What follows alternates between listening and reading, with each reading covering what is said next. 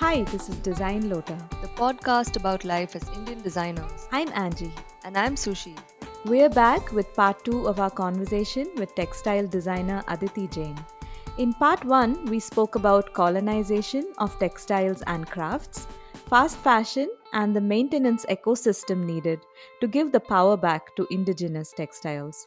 In part 2, we talk a little more about the decisions made on either side of this equation, makers and consumers. I think transparency definitely helps, like when the consumer can know more about how and where the product was made.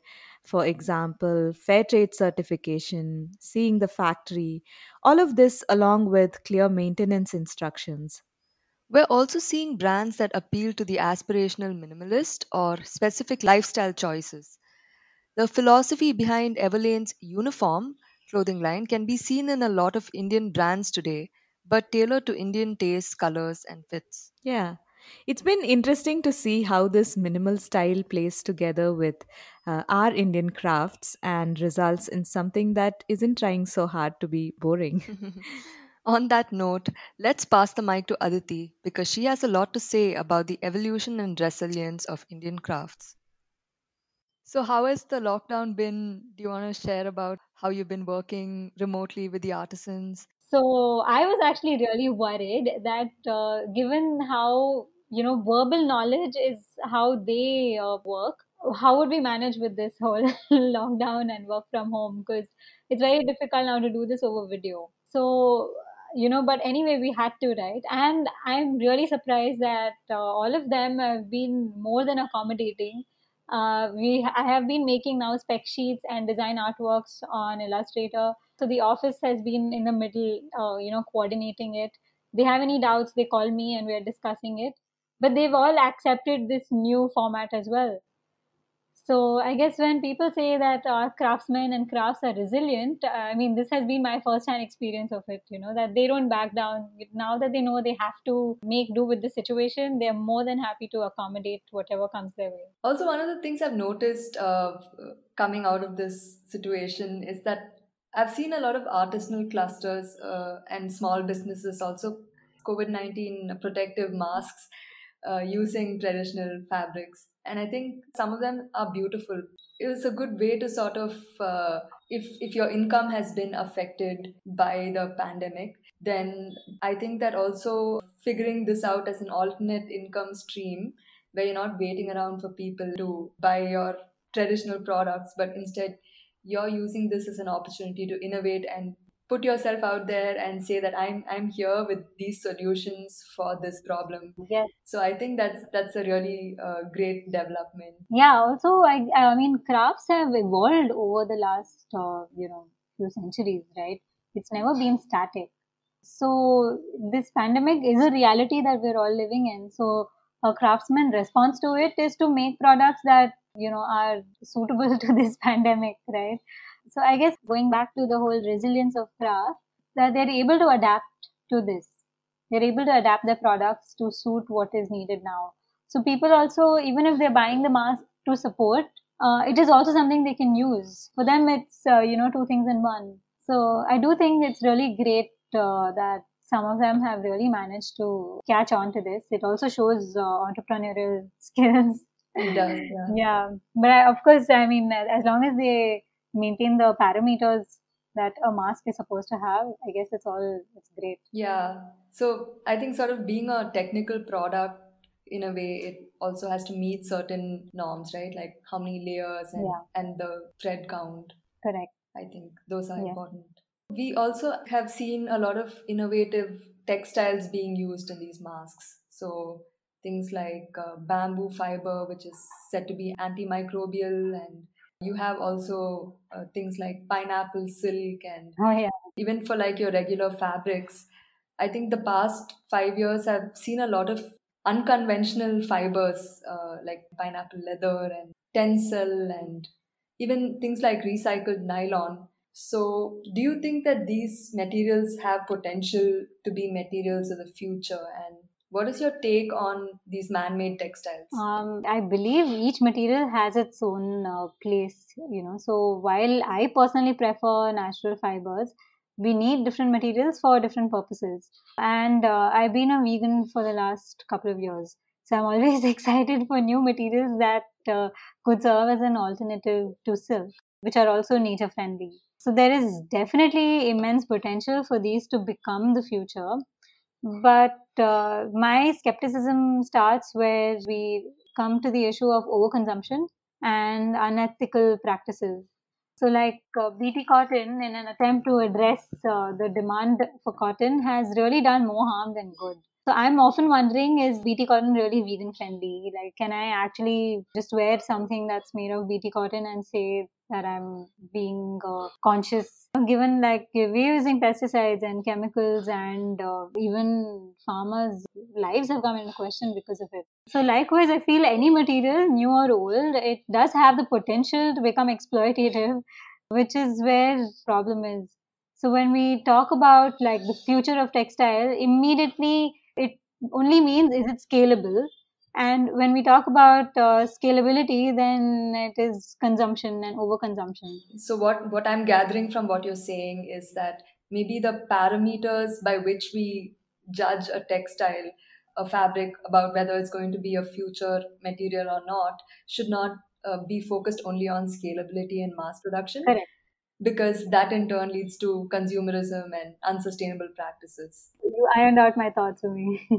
Even speaking of ironing, I just had a thought on our iron boxes, which maybe the actual technology behind it has evolved over the many years. But if you look at the labels on it, it's still the same old labels that were there like maybe 50 years ago, right? Yeah. So it's like silk, cotton, wool, linen. But then when we are talking about these so called smart textiles and textiles of Yeah. the future, I think that sometimes it's irrelevant because most of our clothes are not like pure cotton or pure linen anymore. They're blends. Yeah. So that I think in terms of also preserving the longevity of your fabrics, it's important to know at what temperature to wash your fabrics, at what temperature to iron your fabrics. Yeah. What do you think about creating a different sort of system for labeling clothing, on how to increase the life of clothing? Are there some initiatives like that? Do you think we need some initiatives like that? The thing is, of course, each material requires different kind of handling, right? So, one of the things is trying not to mix too many different materials together so that it's easy to maintain. Like if you have something, say an outfit that has cotton panel and a silk panel, then immediately you'll have to dry clean it because of the silk. So if it was just cotton, then it makes it easier to maintain. You can just do a wash at home. So even silk, I mean, it can be washed at home, but I guess we're all really paranoid. But it is a challenge. It's definitely so. That's why it's very important for brands to give those proper wash care labels, or to give.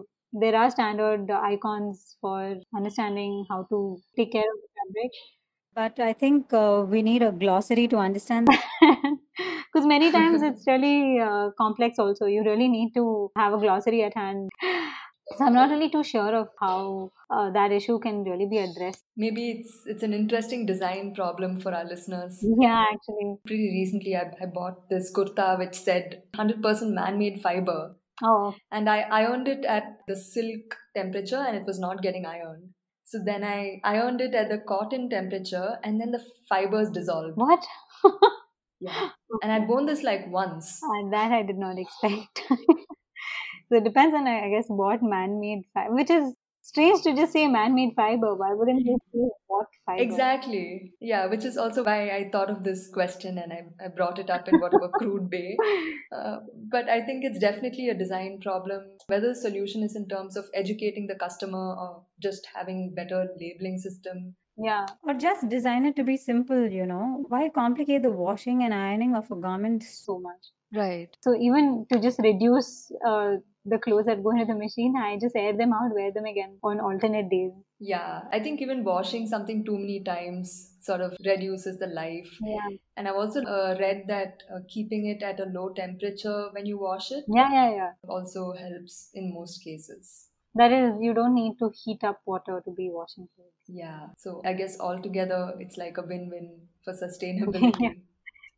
So we just talked about how the technology can improve a lot, but not actually become more sustainable or have a positive impact unless you rethink parameters and things like that.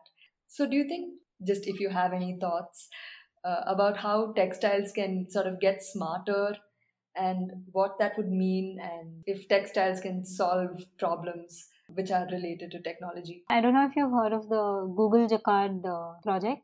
So basically, what they did is they wove like conductive yarn into fabric while weaving. Okay. Yeah, and then they have this tag that they attach to that material. So you can do gesture functions over the tag, and it controls the garments in certain ways. Wow. Or you can use the garment to give instructions to your phone. So if you like double tap on your sleeve, then it takes a picture on your phone. I guess it's still in a very nascent stage, but it does have a lot of potential to become quite fantastic.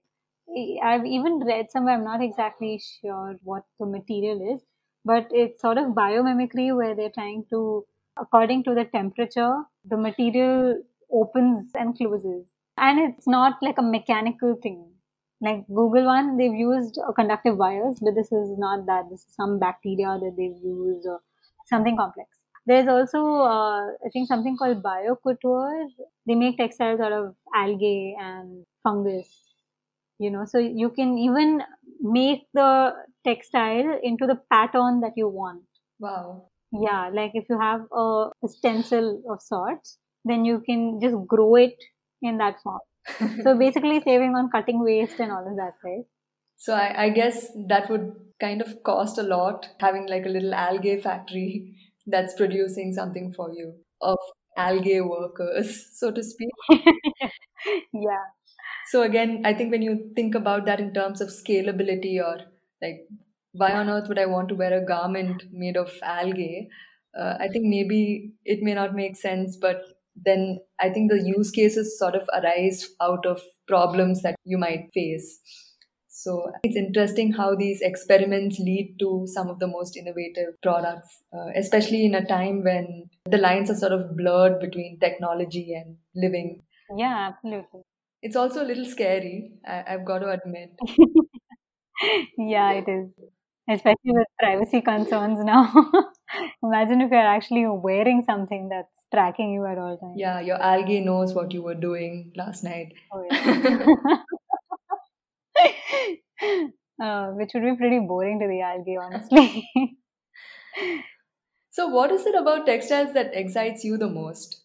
Okay. It's the technicality of it, like the whole concept of weaving itself, it just amazes me because it's so mathematical.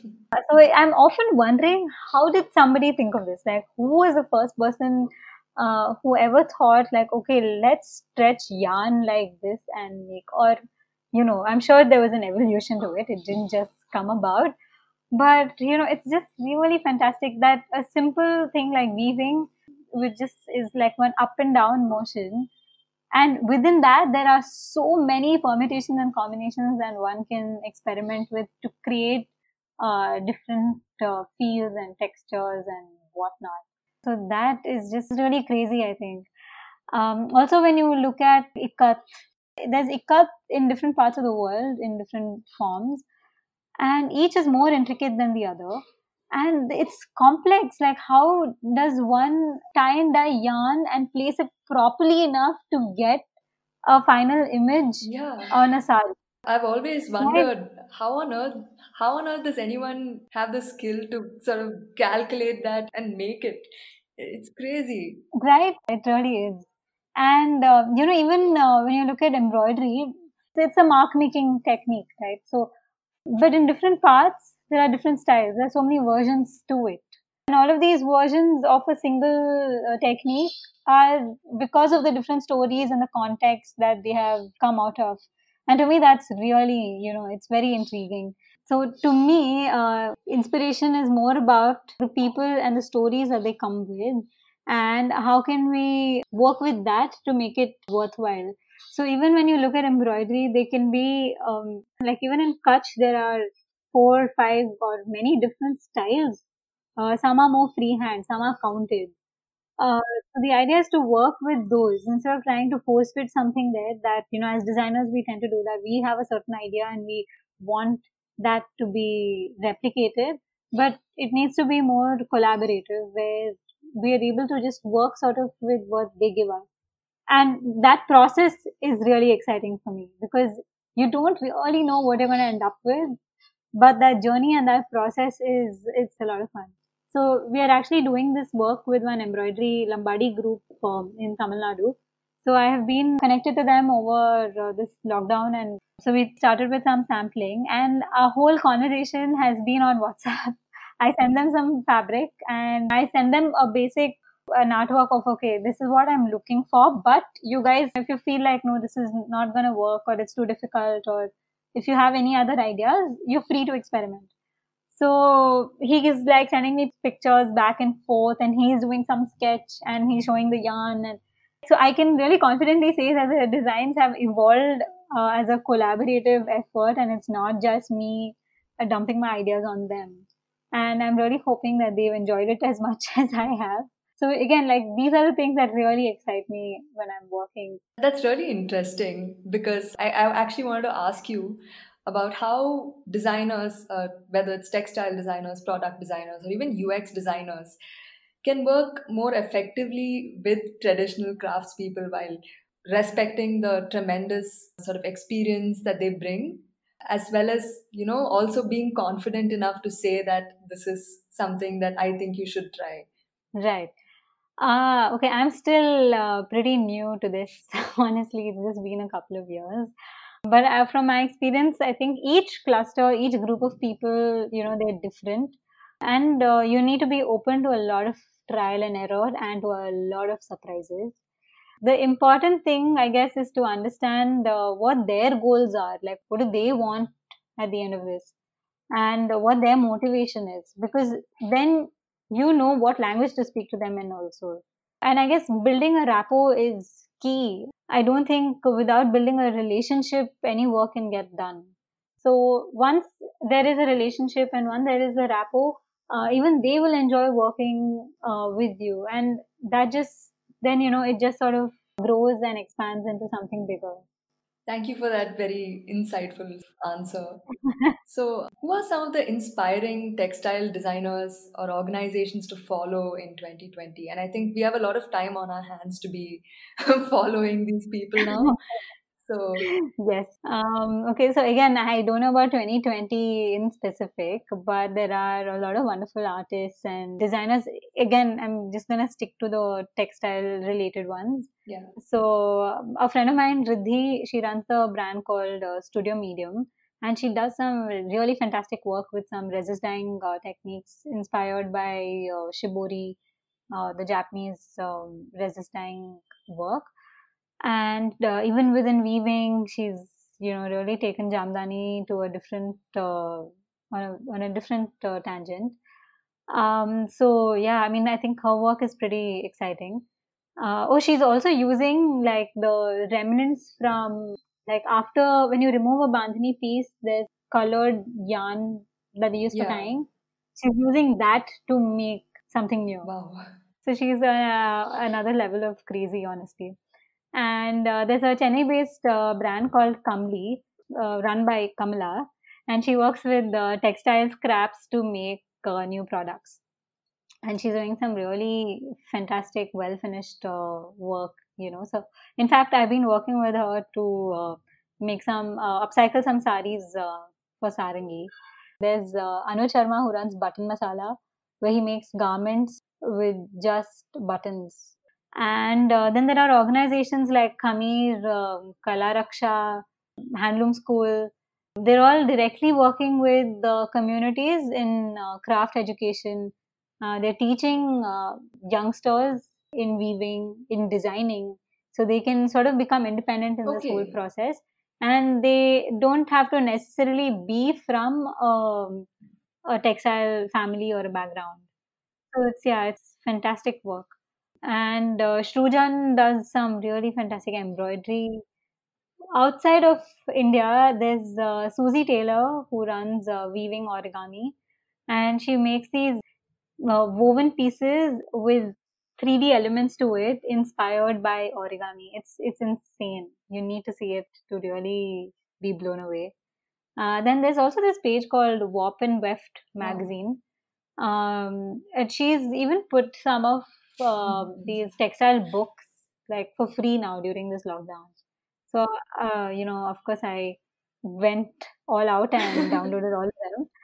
I mean, there are all these old textile reference books or technical books. I mean, I don't Yeah. understand them, but I just think it's it's nice to have them. Perhaps someday when I am able to decode them, it will make sense.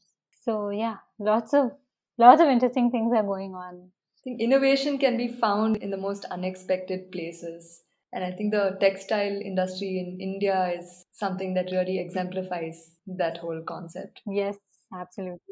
So, this has been great talking to you and really understanding textiles on the surface and getting into this whole better understanding of how it is to work with craftspeople when it comes to creating something innovative together. Right.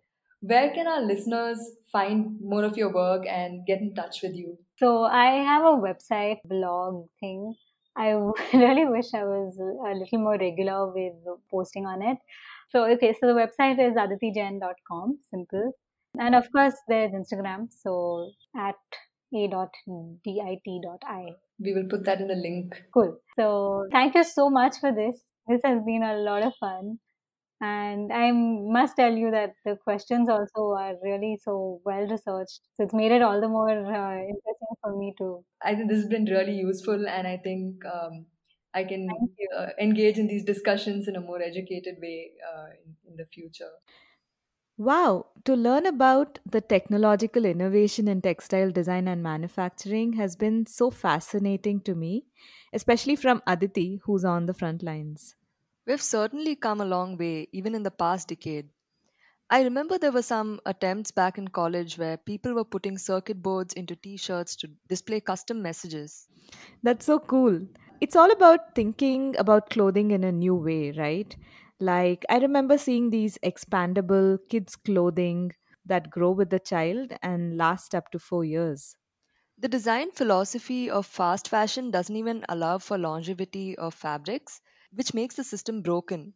Which is why I feel that innovative textile design needs to be complemented with circular system designs. And there are some great resources that can help designers learn about fast fashion and also why and how sustainability of textiles matters.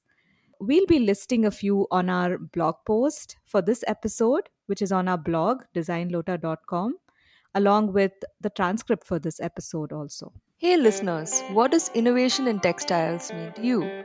Are there any specific examples that you loved? Spread the word by tweeting to us or send us a DM. We're on Instagram, Facebook, and also LinkedIn, so talk to us. We're listening too. Stay tuned for more conversations on life in design and design in life. Until then, Bye. bye.